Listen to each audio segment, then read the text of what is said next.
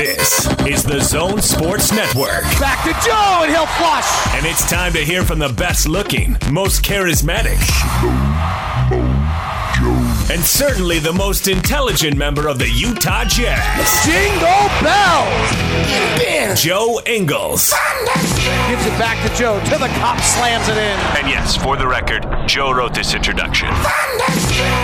This is the Joe Ingles Show with DJ and PK. Who? On 97.5, 1280 The Zone and the Zone Sports Network.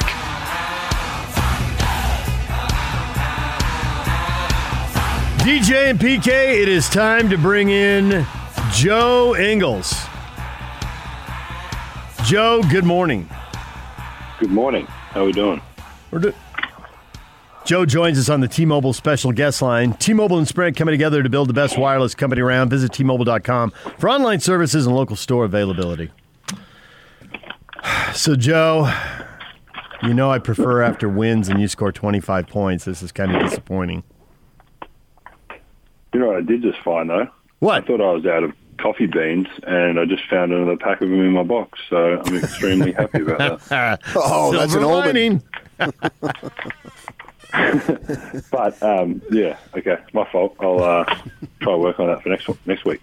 Okay, that's good to know. So, in your view, now that you had time, where did it all go wrong in the third quarter? Because I think in the third quarter, Jazz fans are feeling pretty good, up by 15, and all the arrows were pointing in the right direction. Yeah, I mean, I think everyone, not in a bad way or anything, but I think we were all feeling good. We'd played well, obviously. To get a lead like that against a really good team, and I think a part of it they kind of threw their kind of one last punch. They came in. I think it started. I think Torrey Craig hit a three off like a double team or whatever it was from Jokic or something like that. That kind of got them going a little bit. We had a couple missed shots. I think we had a turnover or two, and they kind of got out and not was having their last crack, obviously, but it was. I think if we were able to hold up around that time when it was 15, if we can hold our defense up strongly, obviously make plays on the other end like we had for the whole game, and kind of finish at the rim or with the three. I think we kind of hold ourselves in a good position, but they made some shots, and I think Coach said it, or someone that did media yesterday, just not getting distracted, but we were worrying about the referees a little bit. There was a couple of turnovers we haven't really had in the series, really. And they got themselves going. Obviously, Murray got himself going. Jokic hit some big shots, and it's something. Yeah, it's frustrating, obviously, because you had a chance. If we kind of held on for that third quarter and kind of started the fourth, you feel like you're in a decent position if you can hold on that. If you have a 15-point lead in the NBA game going into the fourth quarter, I think if someone said pre-game you could get that every game, you'd take it. So obviously stuff for us to watch today and learn from, and be ready for the next one. So in the two Denver wins, Jokic and Murray have just been sensational. And Murray's been having it going on. Obviously, the game they lost, he still was sensational. Do you sort of look at it like, they are a good team, and they've got good players that's the very reason. So sometimes they get it going, but there's no really sense of despair or panic on your behalf. Just do what you do. Yeah, I think you going into it from game one, and we said it after game one. We said it prior to game one. It's going to be a long series. Like, even if you play just 4 games, it's still a long series. It's 10 days of playing basketball against the same team. Obviously, they were the third. I think they were third, 3-6, whatever it was. So they were the third team for a reason. They've got good players. They play good basketball, and they can kind of dictate what they want to do. And I think, obviously, in that third quarter, they did that a little bit. I think we'd done a really good job prior to that of playing the way we wanted to play. And obviously, on the flip side, a little bit, they had nothing to lose. They were coming in, throwing every punch to stay and keep their season alive. And obviously, they played well and did that. And what is it, 3-2 now, and we go into Game 6, and like I said, we'll watch the film today at practice and stuff like that, and find some adjustments, find what we can do better, and get ready for Thursday. So when you're 5 games deep in a series and it's a long series, literally when you're running down the sideline and you hear Mike Malone, do you literally know every play call and everything he's saying? Is there anything he can say in any code that you can't figure out? Not really at this point. Obviously, if they go and put a new set in today, then we won't know stuff like that. But a lot of teams, you do what you do because it's got you to where you are. We won however many games because of the way we play and the offense we run, and obviously the players we've got. And, they do the same thing. I think for them, a lot of it when they feel the pressure or whatever it is, they go into that 2-man game with whatever arguably their 2 best players, Murray and Jokic, and we've got different actions as well. What you feel comfortable in when you need a basket or you need a stop or whatever it is, you go to what you're comfortable in. So, there's not much that I think either of us could call unless you're putting in some new stuff, but anything else that's being called out there, you have a fair idea of what it's going to be. Did you have an opportunity to hear what Paul George said after the game with the Clippers? I caught, honestly, just a few minutes of it this morning before you guys called, and you actually made me hang up. Well, I was talking to Miller on the phone, and you guys made me hang up to answer your call, so that kind of annoyed me. But no, I caught 5 minutes of it this morning. I didn't listen to it. I just read kind of what it said, and that was about it so far. I'll have a look at it a bit later today. Just a quick quote. I underestimated mental health, honestly. I had anxiety, a little bit of depression. Just being locked in here, I just wasn't there. I checked out. I'm wondering, with the games are the games, but what's your reaction to that? Because, you're dealing with it. I understand you had a child, had an injury while you're gone, and wife's expecting and all this stuff. Worst day of my life.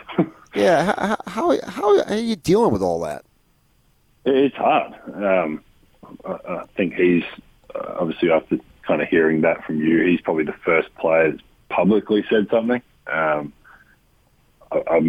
put a lot of money on the fact that other people are dealing with the same thing.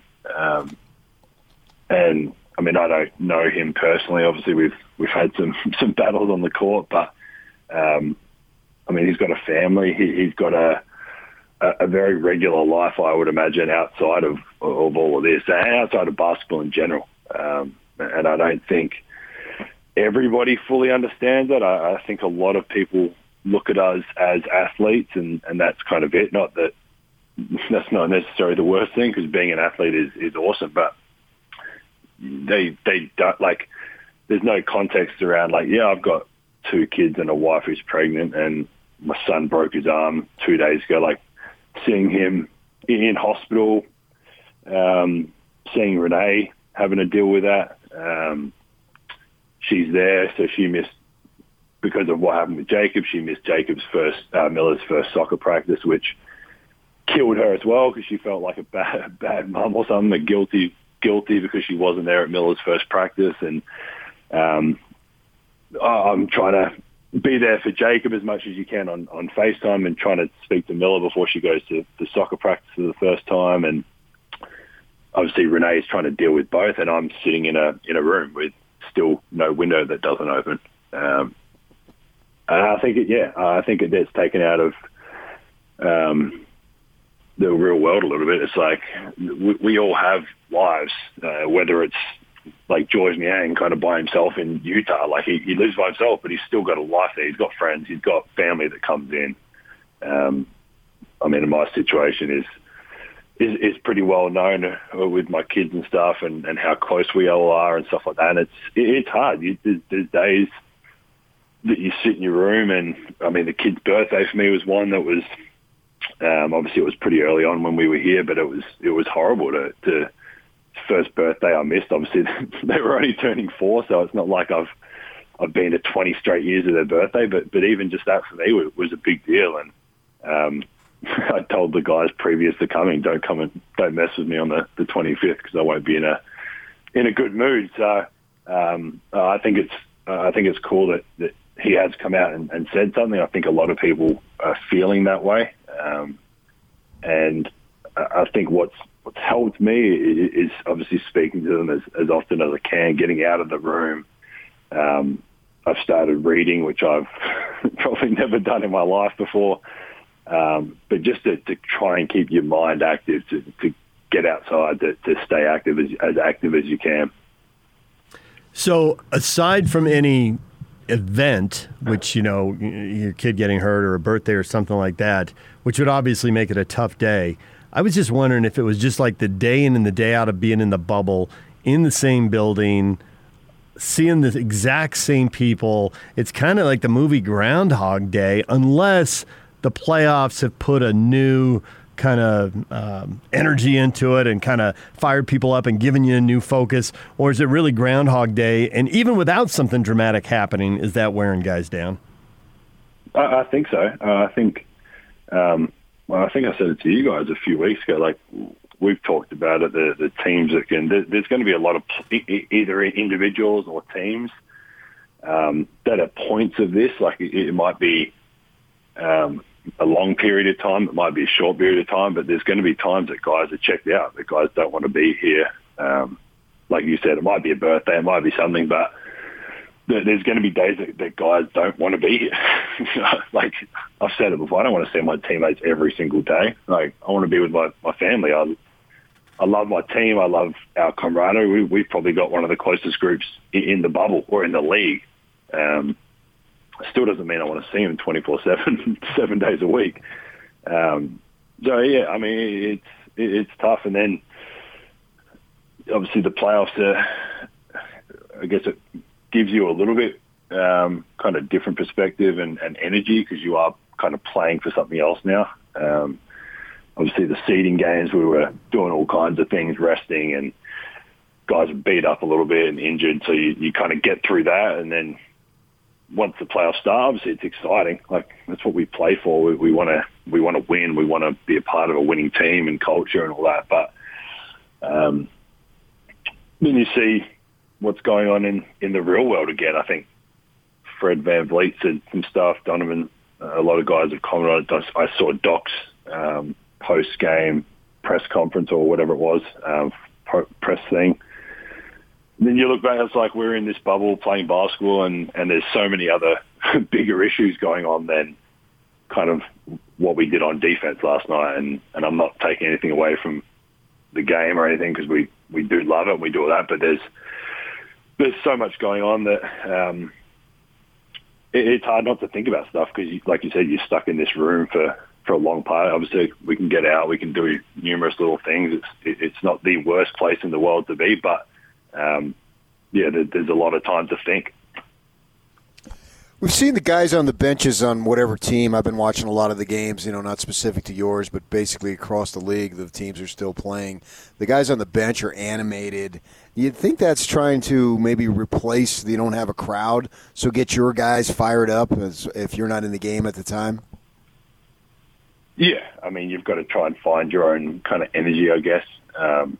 It's a weird situation playing. I think everyone's kind of got as comfortable as you can with no fans or anything like that. But I mean, regardless, if we were playing, well, not last night, but the previous two games before that, we've got 20,000 people in Vivint, and the guys that have been on the Jazz in the playoffs know what that feels like. Right now, we would have been waking up in Utah to play Game 6 at home, and